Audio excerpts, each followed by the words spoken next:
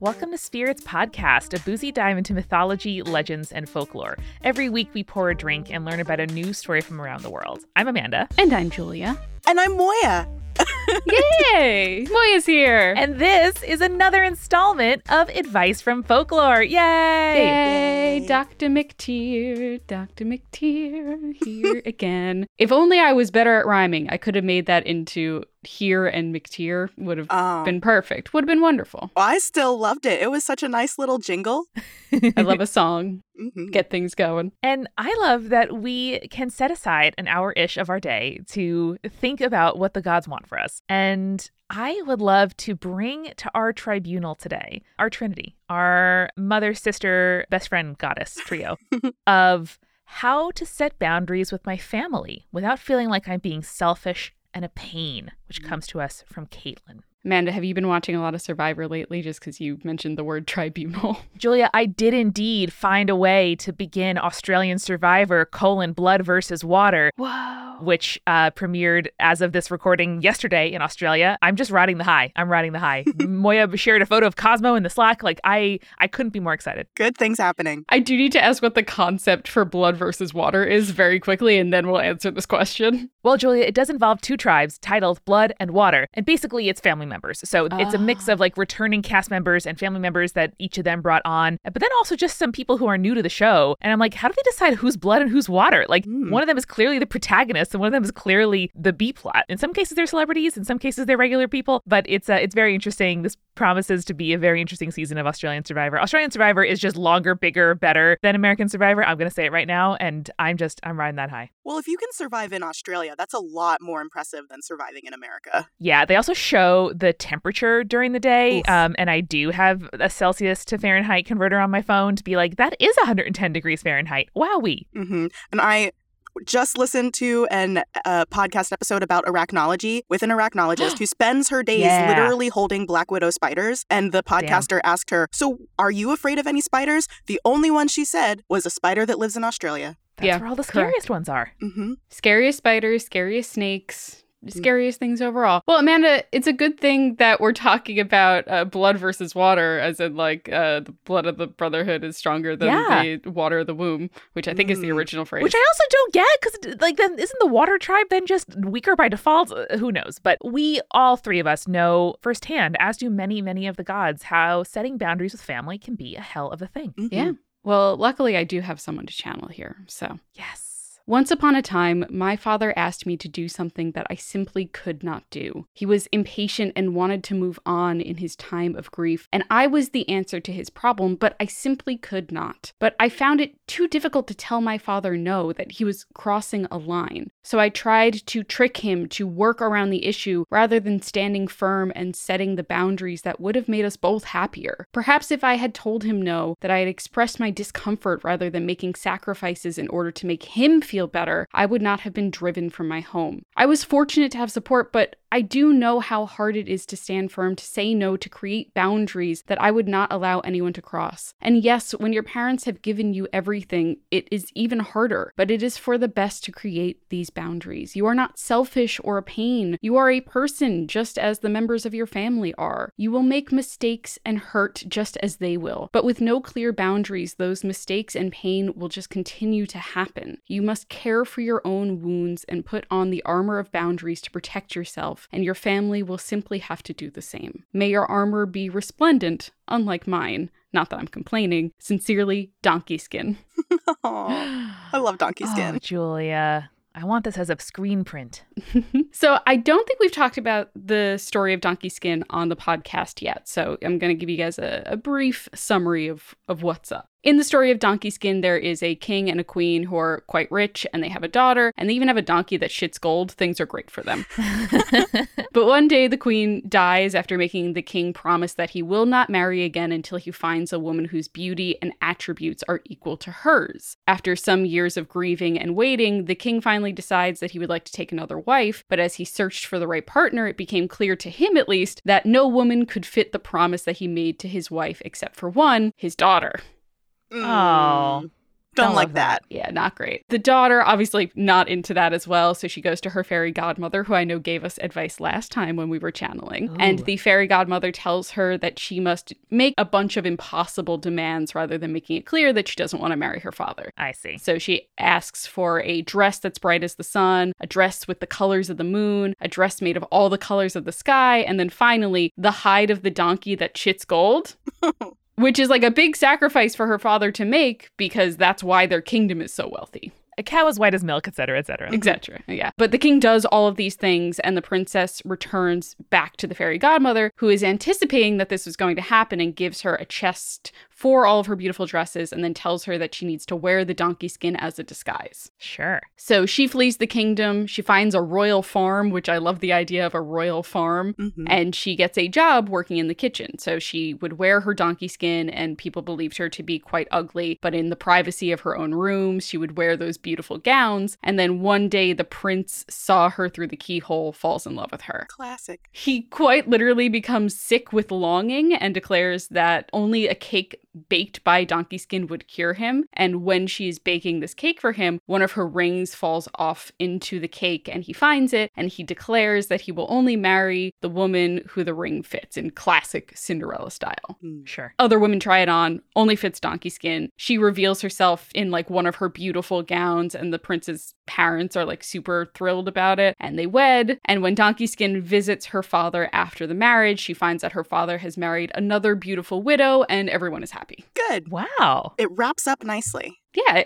And like, I feel like the moral is, at least in the sense of the king, if you had just waited, you would have found another pretty woman. You didn't have to marry your daughter, my guy. Yeah, what was underlying that? I'd be like, oh, oops, sorry, that's the only option available to me. But I'm surprised and impressed that nobody kind of like dies or suffers for the rest of their life in this story. I know, pretty impressive. No one has to get any toes cut off. Yeah, it's a real true, and they all lived happily ever after. Good for them. Which is nice. So I chose Donkey Skin because I think Donkey Skin is someone who learned from the mistakes of not setting boundaries. If she had just told her father outright and firmly, hey, no, I don't want to marry you. This is kind of ridiculous that you're asking me. I'm sure there's another woman who exists in the world that is as beautiful and has as nice attributes as my mother did. But it's weird that you want to marry me specifically. I know that it's like really difficult, and like coming from a place where your parents are the king and queen and they've like literally given you everything that you could possibly want in life, it's probably very hard to tell those parents no. But again, like Donkey Skin said, they're also people who are having feelings and like might be hurt by the things that you say, so you feel like you have to be cautious. But at the same time, they're humanity and their feelings getting hurt is not an excuse for your feelings to get hurt or your boundaries to be crossed. Absolutely. Yeah. I keep returning to this thought in my head, what they say on an airplane, which I have recently been on for the first time in a long time. And they say to put your mask on before you help anyone else. And you really do have to. You can't be a good family member to your family, chosen or blood related, if you don't feel like your whole self, if you feel like you're holding something back or letting people take advantage of you. So you have to take care of yourself and set your own boundaries if you want to be. It's like the opposite of selfish. It's selfless to take care of yourself before others. Mm-hmm. It is. And Moiya, I wish that thought worked for me, but the kind of fucked up truth is that the way that I make myself more comfortable setting boundaries is framing it through a lens of taking care of others. Ooh. And yes, I'm learning about codependence in therapy, but the act of setting boundaries with people is a really generous one. It's teaching people how to take care of you, how to relate to you, how to love you better. It's giving them a manual and saying, hey, it might be strange that you have to like use these strange like screws and nails that are all different sizes and seem like it should be done in an opposite order, but trust me, it shouldn't be. Like, these are my quirks. I am telling you how to love me. I'm telling you how to take care of me. I'm telling you how to be a good friend, coworker, lover, whatever it is. And that was the sort of like mental gymnastics that allowed me to say, no, let me tell you why this doesn't work for me and what would instead. I like that you've turned it into an IKEA how-to. Which is honestly, I wish that more people told me, hey, here's the best way of taking care of me. And rather than it kind of like being a guessing game, being like, what's going to upset you? I don't want to say the thing that upsets you. If you just tell me, you know, what that line is that I shouldn't cross, then I won't do it. You know what I mean? Mm-hmm. Yeah. Mm-hmm. And, people don't always see it that way. And I'm not trying to pretend that they do. And sometimes, people will take it as a criticism or an insult, or like Caitlin said, they might call you selfish or a pain. They might mirror back to you the worries that you have, but sometimes they won't. And each time that you ask for it and you practice, like it really is a skill you develop. And it really is something that maybe 2 years from now, they will look back and think, wow, I really learned a lot there. Or wow, I wish I'd reacted differently. You are helping them learn that this is something that people should do and that they ought to do for themselves too. So I'm sorry in advance for every time that it's hard, but I promise you it's really worth it. Setting boundaries is hard, but like you said, Amanda, it is like super worth it. And it is worth teaching people that not only you have boundaries, but they can have boundaries as well. Yeah, it's a good lesson for everyone to learn. Yeah. Thanks, Donkey Skin. Thanks, Donkey Skin. Well, here's another question. This comes from Lena, who writes, I struggle with depression and it's affecting my relationship.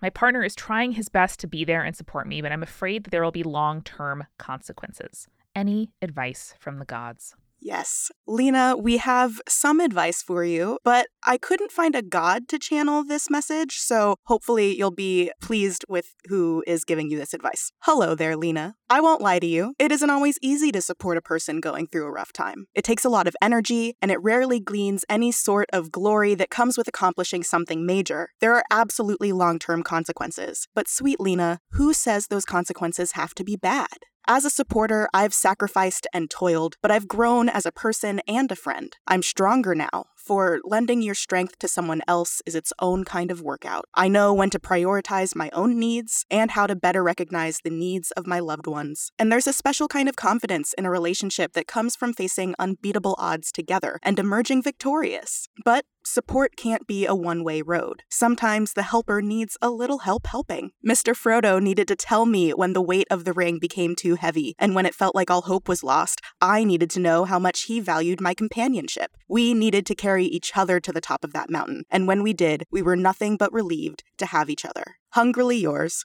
because I'm always hungry, Samwise Gamgee. Moiya! Fuck yeah, dude! Yes! So it's advice from Folklore, and anyone who says Lord of the Rings isn't folklore at this point is just totally wrong. It is! Yes, so if you, I don't know, have not been a part of society for a while and you haven't heard of Lord of the Rings, Samwise Gamgee is the, sidekick. He is Frodo's best friend who helps Frodo go on this quest to take the one ring to rule them all to the fires of Mount Doom to be destroyed. And along the way, when I was watching the movies, I will admit that I have not read the books, but along the way, I couldn't help but think that Sam was the real hero of the story. Without Sam, Frodo would not have gotten to that mountain. So I, Lena, have some personal connections to this. I had a lot of very low points over the last couple of years, and my partner had to support me through that and learn how to support me through that. And there were definitely times when I felt guilty. I felt like I was taking too much from the relationship without giving enough back. And I was worried that there would be long-term consequences, that he would get tired of helping me or always seeing me sad. But we are not totally out of the woods now, but we are closer to it. I can see the edge of the clearing, and we are much stronger for going through this together. But I did ask him if he had any advice. He's not a god, but he said, similar to the boundary setting question, you have to help yourself first. As the partner to someone with depression, you have to learn when to take a step back and when to prioritize your own needs. But it is also your responsibility, Lena, to try and come up with some ways that your partner can help you and tell them that. Just have faith that if you can get through this together, and hopefully you do, especially if he's being this supportive now, that you will come out of it stronger and that the long-term consequences will be good ones.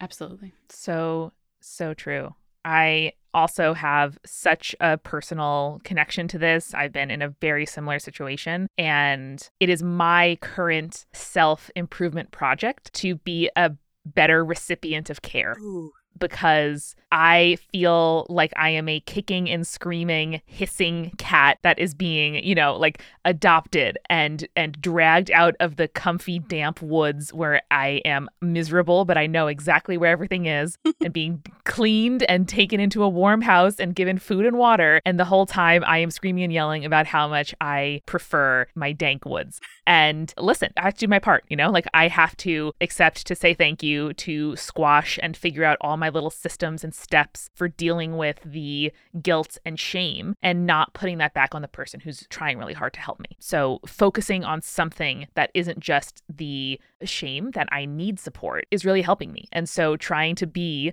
a good foster cat, trying to be a good adoptee, trying to be a good patient has been a kind of mantra that I've been finding helpful over the last few weeks. Absolutely. I mean, for me, a lot of times it's like just being reminded that I need to do things in order to take care of my body when my brain is feeling bad. So like a lot of times, like Jake will see me laying there. He's like, when did you last eat? And I'm just like, oh no. And he's just like, have this banana. I'm like, I don't want. He's like, have the banana. Come on, just do it. And I feel better after I eat the banana, shockingly, even though I know from experience that I am going to feel better. I'm like, this won't help at all. You know, I'm like, I feel like a little Victorian spoiled child sometimes when he's trying to make me do the things that will make me feel better. Papa, I don't want my oranges. It's so rude that things like getting out into the sun and eating food make you feel better. Like, how dare they? How dare they, truly? You think just a little walk is going to help me? No, sir. Oh, I feel better already. My stupid little walk, my stupid stretches in the morning, my stupid journal. I know, I hate them, and yet they're so helpful. Yeah. Yeah.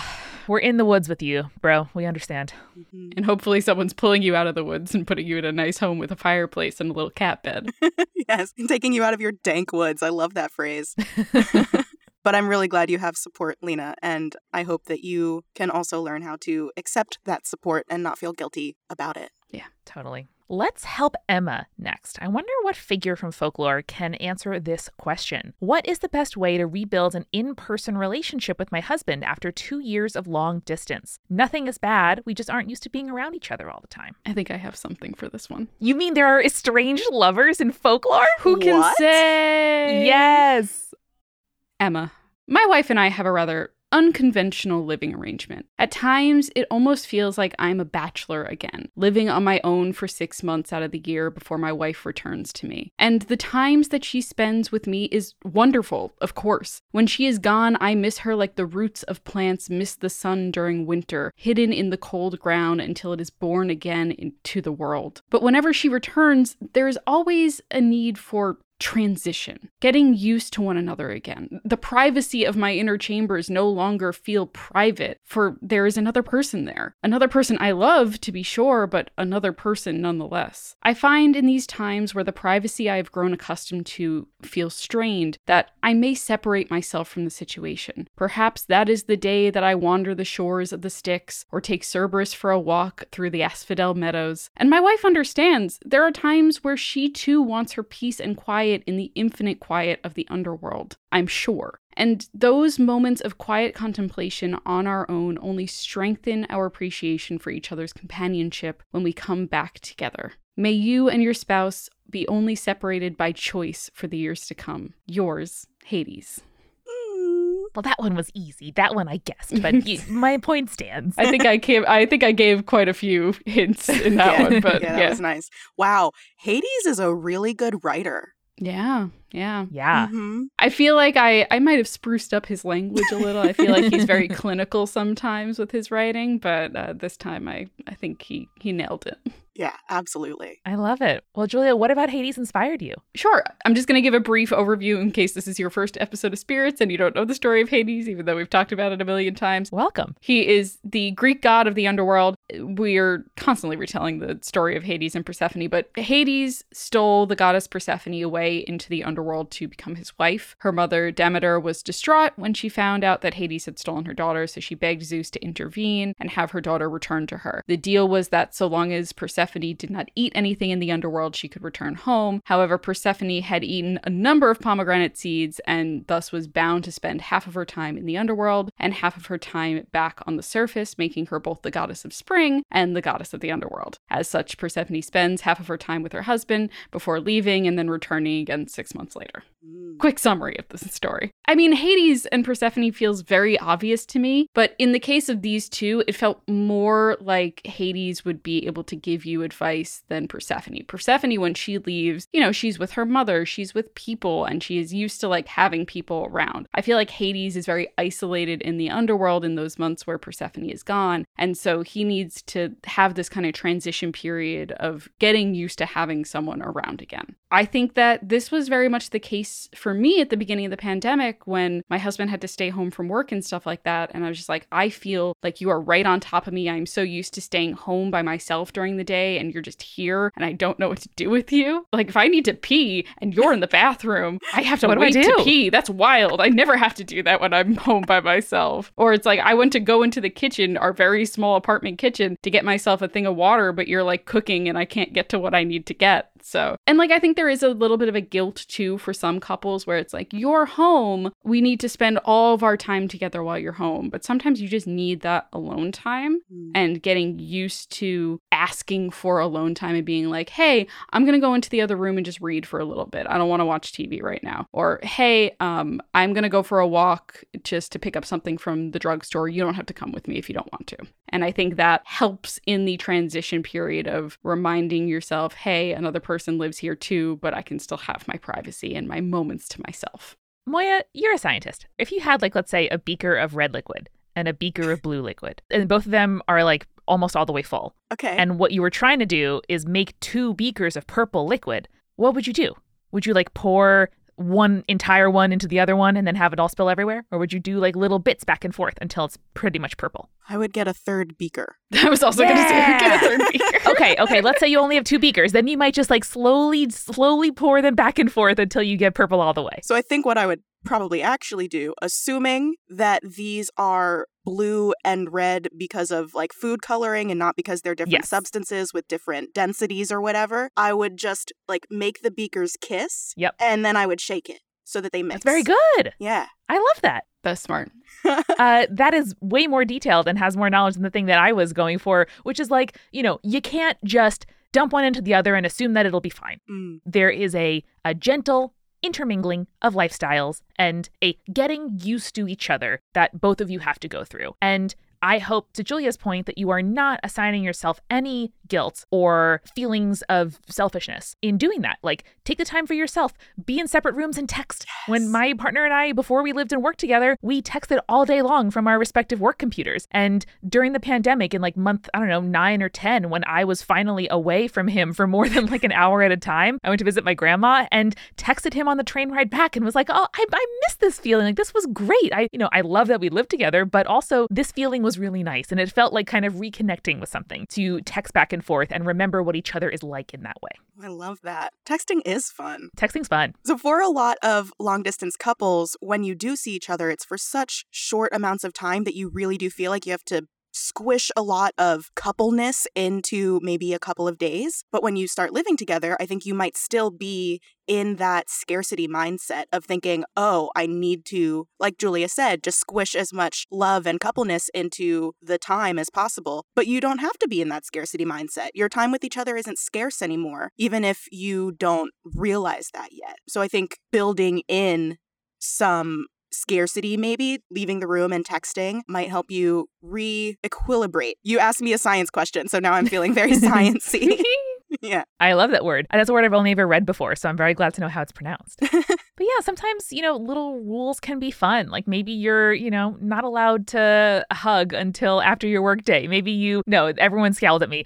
Maybe not. Okay. Maybe you take your meetings in separate rooms and you make it fun and exciting to come back together again. Maybe you take a break during your work day and you have, a half hour of lunch together and then go away separately. Maybe you ease into, doing weekend plans together. Like you assume and make it the default that, every Wednesday night you'll both kind of do your separate things, watch your separate TV shows, hang out on the bed and on the couch. Or one of you goes and sees a friend when that's possible. Or every, Sunday morning you call your respective parents and take separate walks. And then if you decide to do those things together, it'll be because you want to and not because you assume, oh, we live together. And so therefore the default is we have to spend all of our time doing the same thing. Yeah. Yes. Yes. No defaults in relationships. Just like choose what you want to do and don't do something just because you feel pressure from the outside to do it because you're in a couple. Right. I know. And like, don't feel obligated. Like if you like feel like you've created a sort of rhythm or routine and stuff like that, and you feel like you need to stay to that routine, you don't have to. You can decide, oh no, when you get home from work, we don't have to watch TV immediately when you get home. Maybe we'll like put on a record and like just chill or read a book or something like that. Like you can break things up the way that you want to break it up. And if that makes things easier for you, hell yeah.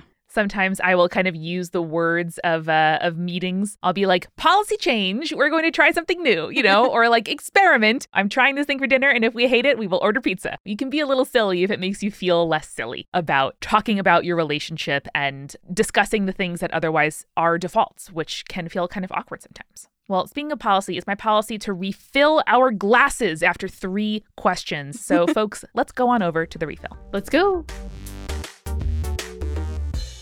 Julia, it's the refill, where we take a break from feeling like we've been tagged in photos that we don't like, and instead say hello to each other and the people. Hey, what's up? How you doing? You good? Do you need a refill?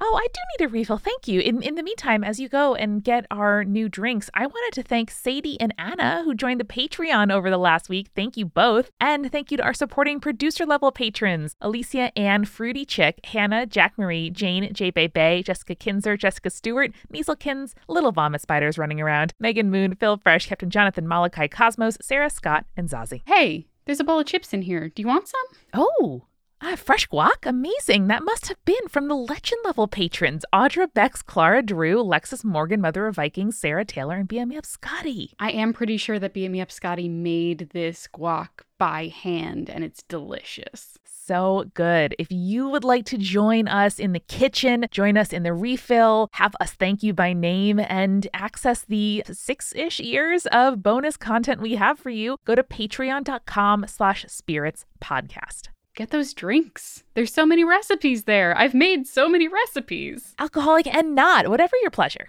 Yeah, exactly. Speaking of my pleasure, Amanda, I know that you and I probably have the same pick for this week, which is we have been totally loving A Starstruck Odyssey on Dimension 20. Hell yes, we have. I get so amped watching this. I kind of have to save it for the weekends because if I watch it on Wednesday nights when it comes out, I kind of get too excited to sleep. I get too amped. I get too into it. Sometimes I do Thursday mornings, but then if I have work to do, I'm like, no, it has to wait until after work. Otherwise, this will be my whole day. Yeah, they are wonderful. Whether or not you enjoy Dungeons and Dragons or you enjoy RPGs or games, it's a really, really great way in. Even though, Julie and I are both on a Dungeons and Dragons show called Join the Party, which is also great and you should enjoy, I love the visual aids that this show has, and it's so helpful. It's so funny, very gay. Life is great. It truly is. Life is great watching that show. Well, Amanda, you mentioned Join the Party, one of the podcasts on the Multitude Collective. Do you know what other podcast I've been really enjoying and also enjoying editing lately? The one you edit, Queer Movie Podcast? That's true. So Queer Movie Podcast is a queer movie watch party hosted by Rowan Ellis and Jazza John. They're hilarious. I love them. You can join them as they research and rate their way through the queer film canon, one genre at a time, from rom-coms to slashers, contemporary art house cinema to black and white classics. The Queer Movie Podcast is a celebration of all things gay on the silver screen. I did end a business meeting with Jazza the other day with him saying, I love you, and then saying oops, and then hanging up. So that gives you a sense of just how great these folks are and what our dynamic is like. So promise you are going to enjoy it. Julia edits the show, and new episodes come out every other Thursday. So look for Queer Movie Podcast in your podcast app or go to queermoviepodcast.co.uk.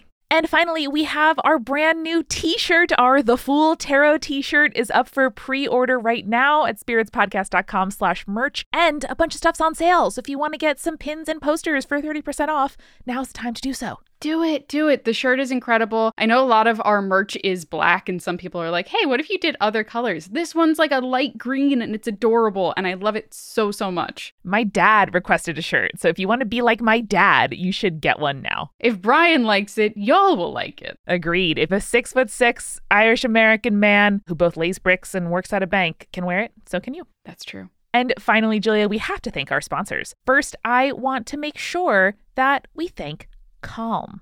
It's a little break, right? It's a little moment. Let's think about our thoughts. Think about what we're holding on to. Let's breathe in together. I felt like a yoga instructor just then. And that is the feeling that Calm gives us. See, my voice is calmer. The ups and downs of my volume are more regular because Calm is a mental wellness app that gives you and me the tools we need to improve how you feel. Over 100 million people around the world already use Calm, including me. They have not just sleep stories, which we've talked about at length, such that the train to Snoozeville is sort of vocabulary in my house because I like the Calm sleep stories so much, and the image of a train carrying me to sleep is one that I just adore. But there's also things like guided daily meditations, curated music tracks, and more. So for listeners of the show, Calm is offering a special limited time promotion of 40% off a Calm premium subscription at calm.com/spirits. Go to calm.com/spirits for 40% off unlimited access to Calm's entire library.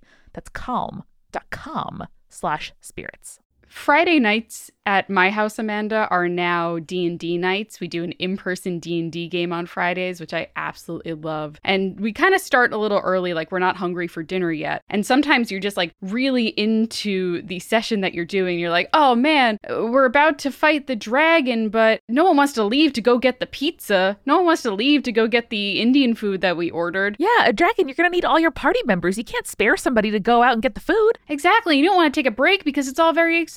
That's when we open up our phones and we open up our DoorDash app and we get our food through DoorDash. DoorDash connects you with the restaurants that you love right now and right to your door. And you can also get grocery essentials. Like maybe you're sweating real hard because that dragon is going to mess you up. You can get deodorant delivered with your Indian food. That sounds great. And ordering is super easy. You just open up the DoorDash app, you choose what you want from where you want it, and your items are left safely outside your door with a contactless delivery drop-off setting. And they have over 300,000 partners in the US, Puerto Rico, Canada, and Australia, so you can support your neighborhood go-tos or you can choose from your favorite national restaurants.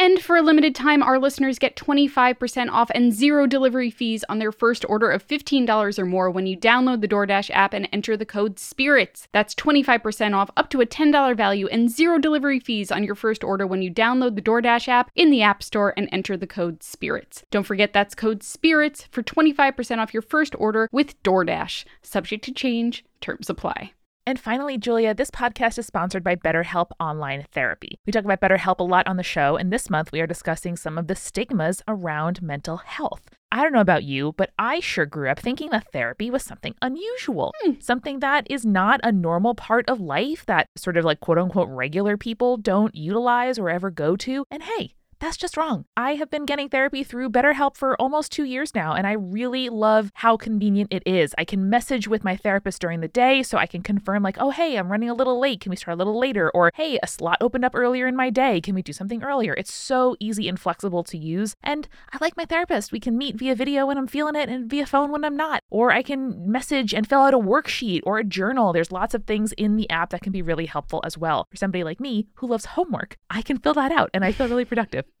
BetterHelp is customized online therapy that offers video, phone, and even live chat sessions with your therapist, so you don't have to see anybody on camera if you don't want to. It's much more affordable than in-person therapy, and you can be matched with a therapist in under 48 hours. Give it a try and see why over 2 million people have used BetterHelp Online Therapy. Once more, this podcast is sponsored by BetterHelp, and Spirits listeners get 10% off their first month at betterhelp.com/spirits. That's BetterHelp.com/spirits.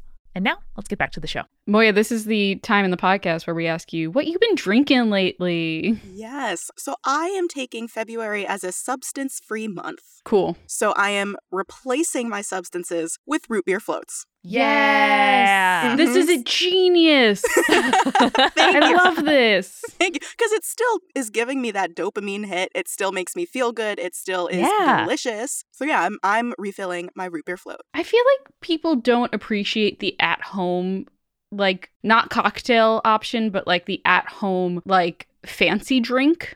For lack of a better word. Like the idea of putting ice cream in root beer. Incredible. Why don't we do that at home more often? We really should. Yeah. I have a dedicated root beer float stein, actually. It's more than a mug. I love that. Oh my God. That's so great. I really enjoy squeezing fresh citrus juice into my water and using like little pebbly ice when I feel like a fancy bitch and like using a straw, like a metal straw at home. Mm-hmm. So I totally feel you. There's nothing like it.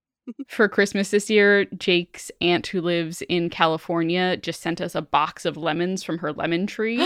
The dream. So we just like take half a lemon and squeeze that into our water every day. And it's like, I love it so much. Amazing. Oh, incredible. Well, next we have an anonymous question. This one reads, how can I tell my significant other how much they mean to me without straight up proposing yet? Mm-hmm. We have something for you.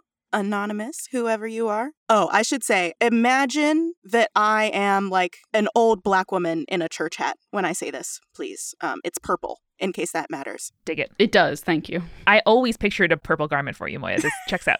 Thank you. I am wearing purple. There you go. Dear blessed child, there are 1,001 paths you could walk with your beloved, and not all of them pass through a wedding. My belly and I are sometimes tethered through marriage, and sometimes we're not, but we are always connected through our friendship, mutual respect, and his great skill at paying me compliments. That is the path we have chosen. In the future, we may turn onto another, or we may reach a fork and choose to go our separate ways. If you are not ready to step down one of the paths to marriage now, find another path that speaks to your beloved's heart. Perhaps a path of service, or art, or physical pleasure. My supplicants leave me gifts of perfume and dresses to show how much I mean to them, and it is always appreciated. But that is because the gifts are what I've asked for. That is what makes me feel loved. What makes your beloved feel loved? What paths have made them feel most cherished? Let that knowledge guide your next step. In love and happiness, Anaisa Pai. P.S. There's a P.S. If all else fails, try giving your beloved a cigarette and some warm beer. Who can resist such luxurious treatment? Hell yeah, dog. Oh, I want to hang out with her. I know, right? So I picture Anaisa Pai, who is a Loa from the Dominican religion known as the 21 Divisions, as my great-grandma, who I never met, but she was just this like old Southern Black woman. So that's the voice that I heard in my mind. The 21 Divisions draws in elements of Christianity and Haitian Vodou, which is separate from voodoo that's practiced in Louisiana, and some West African religions. Loa are spirits who can act as intermediaries between humans and more divine deities, and they communicate with humans through dreams and other ritualistic divinations that humans would do to gain knowledge. And for this, they are served and given offerings. Anaisa Pai is one of the more often served Loa and has dominion over issues of love, money, and general happiness, which is great. Love that for her. Yeah. When believers have a wish or a question for Anaisa Pai, they will go through this kind of elaborate process. They leave out a yellow handkerchief, a new outfit like a blouse and a skirt or a dress, and perfume and jewelry. And then Anaisa Pai will come, she will put the handkerchief on her head, adorn this new outfit, put on the jewelry and the perfume from head to toe, and then again reapplying it from toe to head because she's a thorough bitch and I love it. Mm-hmm. Wow. And only then, after she is made up, is she ready to be consulted. But you also have to give her a cigarette and a warm beer in a fancy glass, like a champagne flute. Whoa. And then once she's sated, she will answer your question. I love the fanciness. Incredible. Right? I don't know why the beer has to be warm, but I am not going to yuck Anaisa Pai's yum. Anaisa Pai is described as flirtatious and happy. She loves to dance and be the center of attention. And as Christianity grew more influential in the Caribbean, the Loa became syncretized with Catholic saints, and Anaisa Pai is often associated with Saint Anne, who is the Virgin Mary's mother. Oh, look at that. Wow. Yeah. So I am a mere mortal. I can't claim to know exactly what Anaisa Pai meant when I channeled this message. I am just a vessel. But my mortal interpretation of this is to ask for your significant other's love language. If you are not ready to propose, this is assuming that your significant other hasn't just straight up asked you to propose, because that's like a whole other issue. If that's what they're asking for and you're not ready, maybe do some self-reflection on why that is. But if that's not what your significant other is asking for, what would they like? What ways have you shown love in the past? Maybe words of affirmation, or planning a trip for your significant other, or introducing your significant other to your extended family if you haven't done that yet. There are so many ways to show love, and it doesn't have to involve a ring. Yeah, I think that one of the biggest problems with relationships is a lot of people feel pressured to kind of hit certain milestones by a certain point, especially like in a relationship. It's like, oh, well, if you're however many years old and you're still dating after 2 years, dump that person because they're not planning on being serious with you in the future, which is just not true, you know? Mm-hmm. People move on their own schedules. Exactly. We don't have to like hit these milestones and stuff like that. And like, I understand that for some people, it's because they say that because they've been burned in the past. And like, you know, it's just a matter of like, you need to have these lines of communication open. Again, I feel like that is kind of the through line of our thing here, where it's like, ask people what they want and tell people what you want. It's Julia, okay. It's so hard. I hate it. I love my dank woods where nobody communicates. I know. That quiet dank woods where no one talks to you. Yeah. Mm-hmm.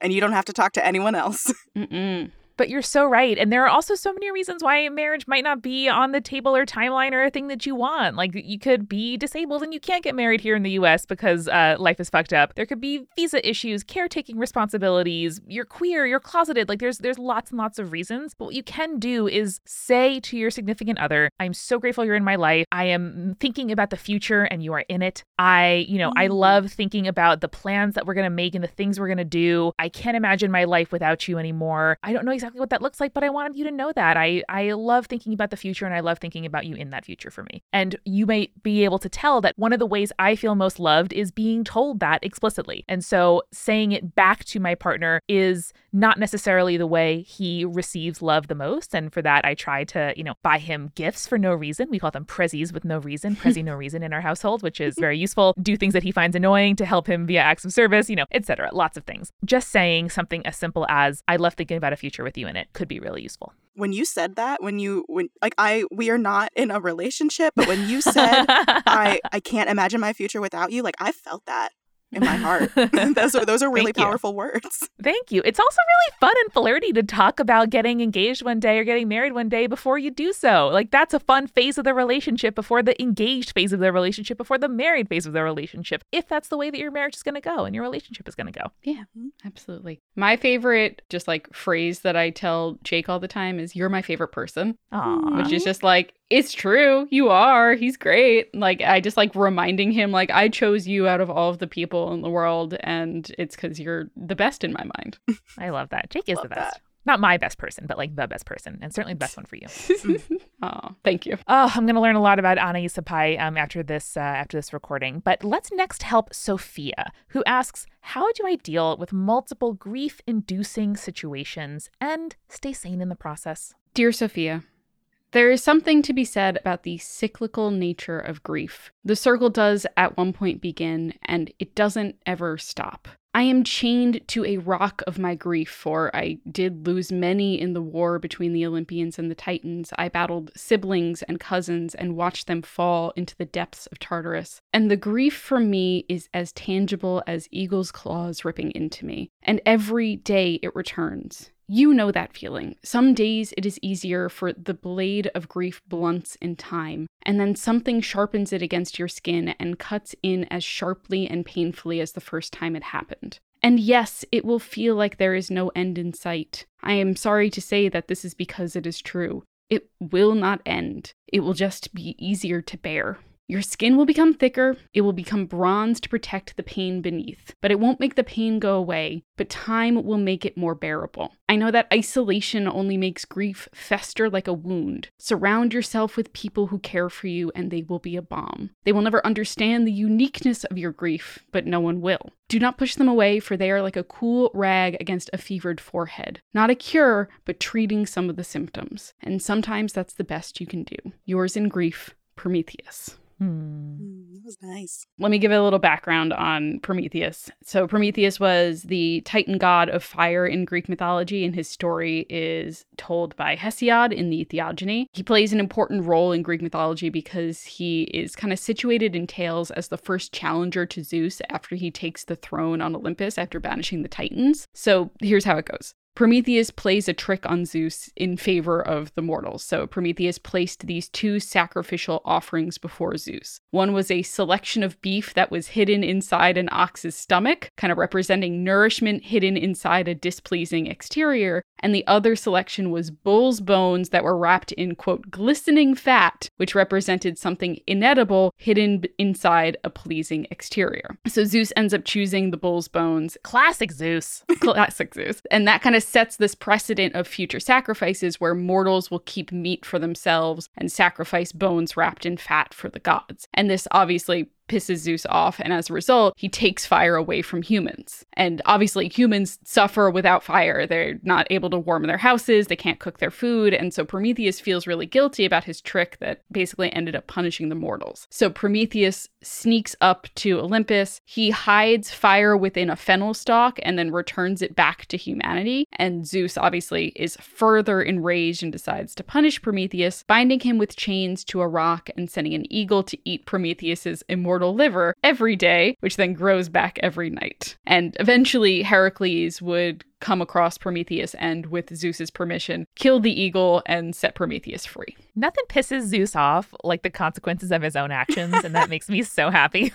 He just wants everything to be straightforward so that he knows what's going on at all times. And there's too many people tricking him in these stories. Oh, so true. He tricks plenty of people, coming down as a swan and impregnating someone, or coming down as a golden rain. Yeah, he's a hypocrite. Yeah. He's a hypocrite. Damn Zeus. But anyway, back to Prometheus and his advice. I chose Prometheus because I have also lost 2 family members in pretty close proximity recently, which sucks. And I completely understand that kind of like cycle of grief where it doesn't feel any better. You know what I mean? It just continues to feel bad. And there's something to be said, like where you are going about your day and everything is fine, and then you remember, oh shit, they're gone. And it just like slashes at you like eagle's claws. It fucking sucks. And it doesn't get easier. It's just sometimes time allows that pain to be slightly more blunted. Yeah. So much of grief is like believing in your own ability to bear it in the future. Mm-hmm. And even though every part of your body and brain is telling you that this is impossible and stifling, and how does anybody go on, with this weight? People do, and you will. And there is no way to accelerate that. And that is so frustrating. And I mean, this applies not only to losing people, but like, situations can cause you grief as well. I know that like there's something scarring about saying like getting fired from a job or, a breakup or something like that. It's not always just literal life and death situations. It can be that your grief is caused by the loss of a friendship or something like that. Yeah, or a future you pictured for yourself and for whatever reason isn't on the timeline anymore. Mm-hmm, mm-hmm. I don't have too much to add. I haven't personally experienced this. I've been very lucky, but I have seen something on the internet that might help. A new framing of grief instead of thinking of it like something that will get easier over time. I've seen people talk about a box with a ball in it and there's a grief button inside, and over time the ball gets smaller so that it hits the grief button less often, but it's still there. It will come back. I think it's important to know that it will come back sometimes when you least expect it, and to be prepared for that and not see it as a total backslide into square one where you were. Like it will get better and then it'll get worse, but it then will get better again. Absolutely. Yeah. I mean, my husband lost his father very suddenly about like 8 years ago. Mm-hmm. And it's just sometimes you hear a thing of music or you see a movie that that he liked. Or smell a smell. And the grief just comes back to you. Yeah, the smell as well, because smell is such a powerful tie to memory, and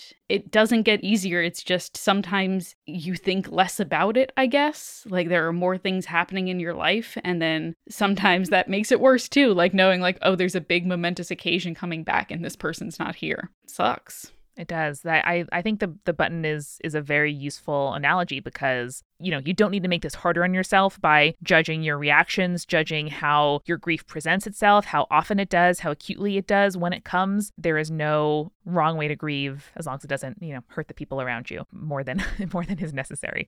I hope you take it when it comes and treat it like a cold where, this is happening and I'm going to deal with it and I'm going to heal and then I'm going to get another cold. And I don't know when and I don't know why, but I know now what I have to do when I get one, and know that we get it and we love you. Yeah, knowing what you have to do when you get one is nice. Like if you can, there's no silver bullet for grief, but if you can come up with a process or almost like a ritual. Throughout history, people, different cultures have come up with ritual ways to deal with grief, ways that you can be with community or processes and steps that you can actually go through. And that's really helpful to have almost like a list of steps that you can go through to make you feel like you are progressing, even if it still hurts. Yeah. And you can have your grief buddies. I know I do. People I can text, whether it's my siblings, all of us, lost our grandfather at the same time about a year ago, or people I know who have gone through something similar. And I can say, man, it is hitting me today, or man, I am in the bog. I'm in the bog of grief and I'm laying here. I know I'm thinking about woodland environments so much today. And they're like, I get it, dude. I see you there. And you're right, Moiya. Like there are so many ways in which cultures and religions have dealt with this over time. Mm-hmm. In Judaism, for example, when you say a morning prayer, you have to have 10 other Jewish people there with you in order to like make it valid. And part of that is you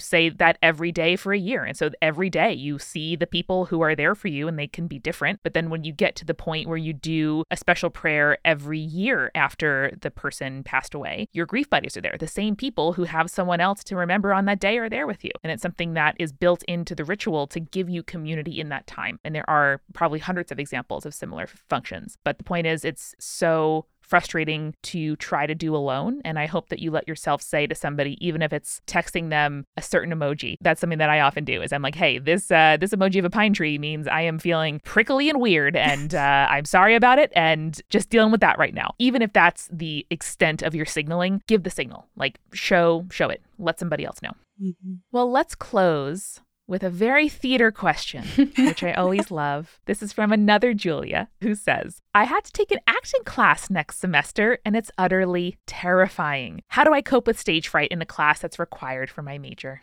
Yes, Julia, we have something for you. Dear Julia, we all contain within us a whole crowd of personalities clamoring to come to the surface. For a god like me, all it takes to become one of those other people, or animals as the case may be, is merely desiring to be it. For a mere human like you, it takes much more effort to shift your being, and your shape will basically stay the same, but it is still within your reach to become someone else, if only for a short while. Are you afraid to stand on that stage as yourself? I certainly hope not, because you don't have to act or pretend if you're being yourself. But if you can just convince yourself that you're someone else when you're on that stage, there's no need to fear. Hold your new name and quirks and motivations in your heart. The character you're playing doesn't get stage fright because the character you're playing doesn't think they're on a stage. They are just living their life.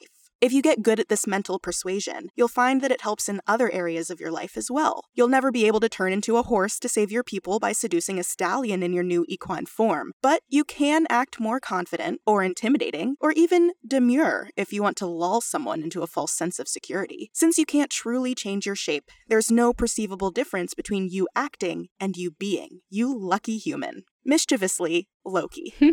Loki, I do just kind of want to picture myself as a sexy horse. Maybe that'll give me the confidence I need. Normally I try to channel like a waspy white dude named Zach with a K, who like wears a lot of J. Crew in order to like do interviews and stuff. But maybe a sexy horse is the sort of performer persona I need. I love that. Yes. So I'll give a little bit of background on Loki. Loki is the Norse trickster god of mischief. You can believe a lot of what you see in Marvel, but not everything, if you're trying to be true to the Eddas of Norse mythology. Loki's father was the giant Farbauti, and his mother, Nal, was either a goddess or a giantess depending on the source. As a trickster, Loki changes his shape to help or hinder the other gods in equal measure. And one of my favorite things about trickster gods is that they often have this ability to change their shape.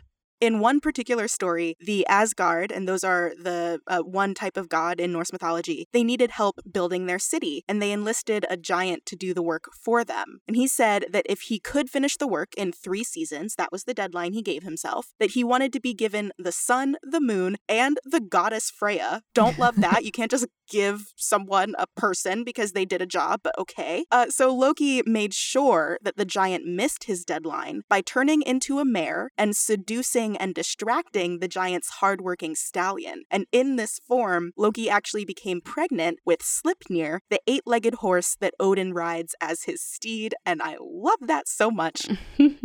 Oh, Loki. Yeah. Yeah, Loki's a mom, a horse mom. What a chaotic bi. I love him. Right?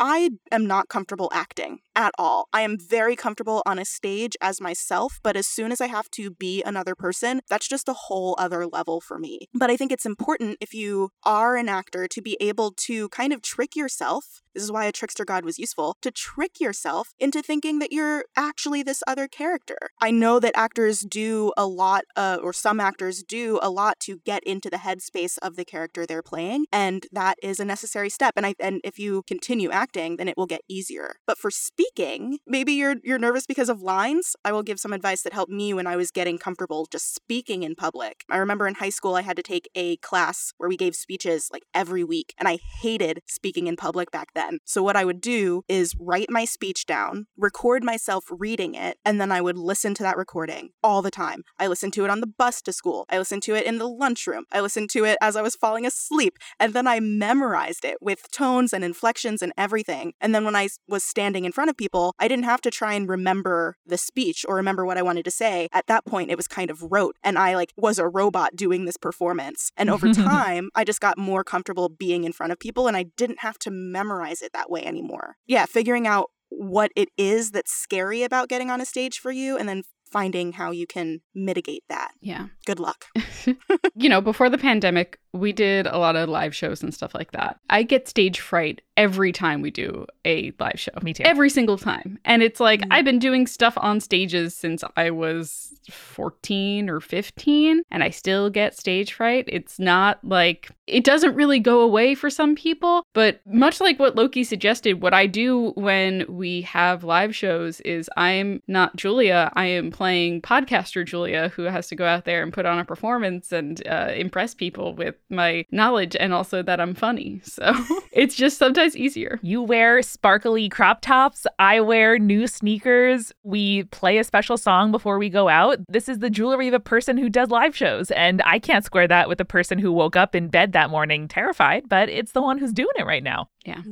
Yeah, the power of a change of clothes, something that makes you feel like a new person, that is really powerful. A power pose before you get out onto the stage. A little mantra. I know that some people pray before they go out on stage. There are a lot of ways to kind of center yourself and make yourself more comfortable before you stand in front of people and say some words, because it's hard to do that. It is so hard, and it's even harder to squash down the secret little squirrel acorn of shame inside yourself that you have stage fright. So I would give mad respect to anybody in acting class who was like, hey, how do you deal with stage fright? That's a thing I'm going through. Or wow, this whole idea terrifies me. Where should I start? Because, your classmates probably share that fear, some of them. Certainly your teacher has dealt with that before. And I think it is really badass to hold up that little shame acorn and say, look at my acorn. Anybody want to help me eat it? I feel like I'm on a roll with the metaphors today, but keep going. Yeah, just name it, ask about it, eat it, and you'll be fine. And it is a class. Remember, Julia, that it's a class. The point of a class is to learn, to grow, and to improve in this one area. And so it's totally cool if you are not the most natural or comfortable actor when you're taking this class, because that's the whole point of it. Yeah. I also don't think that any professor or teacher would probably be grading you based on whether or not you have stage fright. Yeah, totally agree. I think giving them a learning opportunity to teach everybody some strategies is a great thing. And I know you are going to kick ass. If nothing else, picture yourself as a sexy horse and report back to us. Yeah. I bet the sexy horse is really good at delivering the lines or performances that you have to do for that class. Oh, yeah. Maybe if you just need to stomp a little bit on the stage. Yeah. Yeah. Don't picture everyone in their underwear. I have gotten that advice before, and it has not worked for me. Yeah. It's distracting. Yeah, if there's someone really hot in the audience, then I won't be able to remember my lines. Now I'm like, what style of underwear do I think you wear? Nope, not going to go there. Mm-hmm. Are you a tighty whities? Are you a boxers where there's little red hearts on them? Who can say? Yeah, a boy short? Yeah, just pretend you're a sexy horse. Toss your hair a little bit. I bet iambic pentameter comes really naturally to sexy horses. Nay, to be or not to be? That is the question. Oh, guys, I could talk to you all day long, but I think that's the perfect note to end on. Thank you so much. And thank you to the gods and figures and quasi-deities and Samwise Gamgee for helping good conspirators out today. Thank you so much, gods. And thank you for your questions. Yeah. And thank you, Moiya, once again, out here channeling for us. We all appreciate it. Always happy to do it. And remember, listeners, thank you for staying creepy. And staying cool.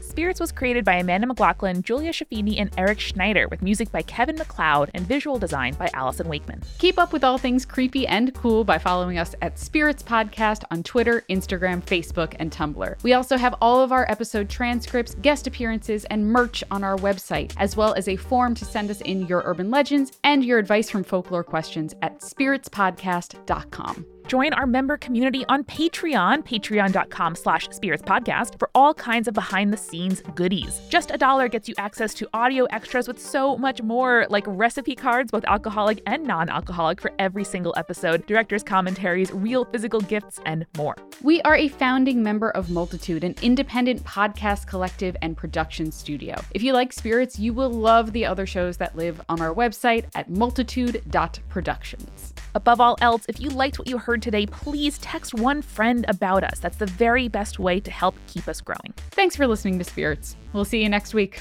Bye.